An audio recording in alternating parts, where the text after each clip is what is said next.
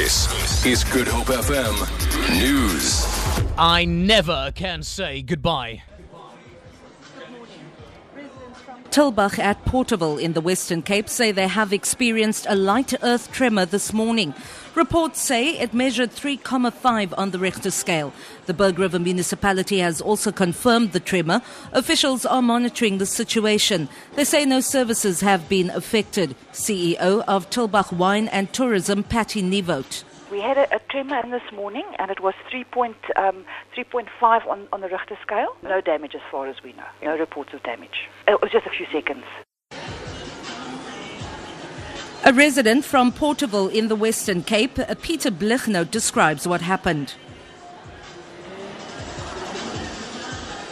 We were standing inside the house, and we first heard a rumble, and then the next moment it started shaking. But you could hear it was quite deep down.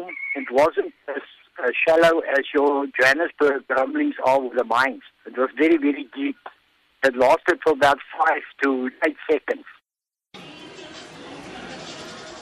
Trade Union Nahawu at Parliament says management has improved its offer on the payment of performance bonuses. This follows yesterday's meeting between Union President Mzwandile Makwawiba and Parliament's presiding officers.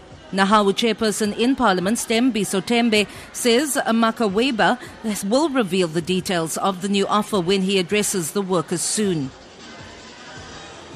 Water and Sanitation Minister Nomvulo Mokonyane says the government has established a national water master plan that will help it to address the issues of water shortages that the country is currently facing. South Africa is facing one of the worst droughts in its history. Speaking at the New Age breakfast briefing in Woodmead, Johannesburg, Mokonyane said the plan would improve the state's capacity to deal with such occurrences in the future.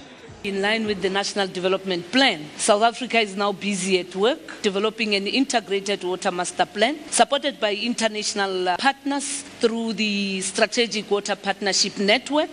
We're working on the establishment of regional water utilities to build the capacity of the state. The other thing that is also quite important is promotion of recycling of water. These are the areas that we are now looking at, but it starts with me and you. The Gift of the Givers Foundation has confirmed the South African man being held in Mali could be home by Christmas. The foundation says it's involved in the rescue of Stephen McGowan by making contact with Al-Qaeda. McGowan was abducted by Al-Qaeda in November 2011, along with Swedish national Johan Gustafsson. The foundation's Imtiaz Suleiman. Different people, and they told us your biggest challenge is going to be to find somebody who can take your case to Al-Qaeda. Now this tells us many things. It means those people successfully took our case to Al-Qaeda. It means Al-Qaeda has accepted to negotiate with us on behalf of both families. It also shows that both hostages are in good health. FM News, I'm Vanya Kluter-Collison.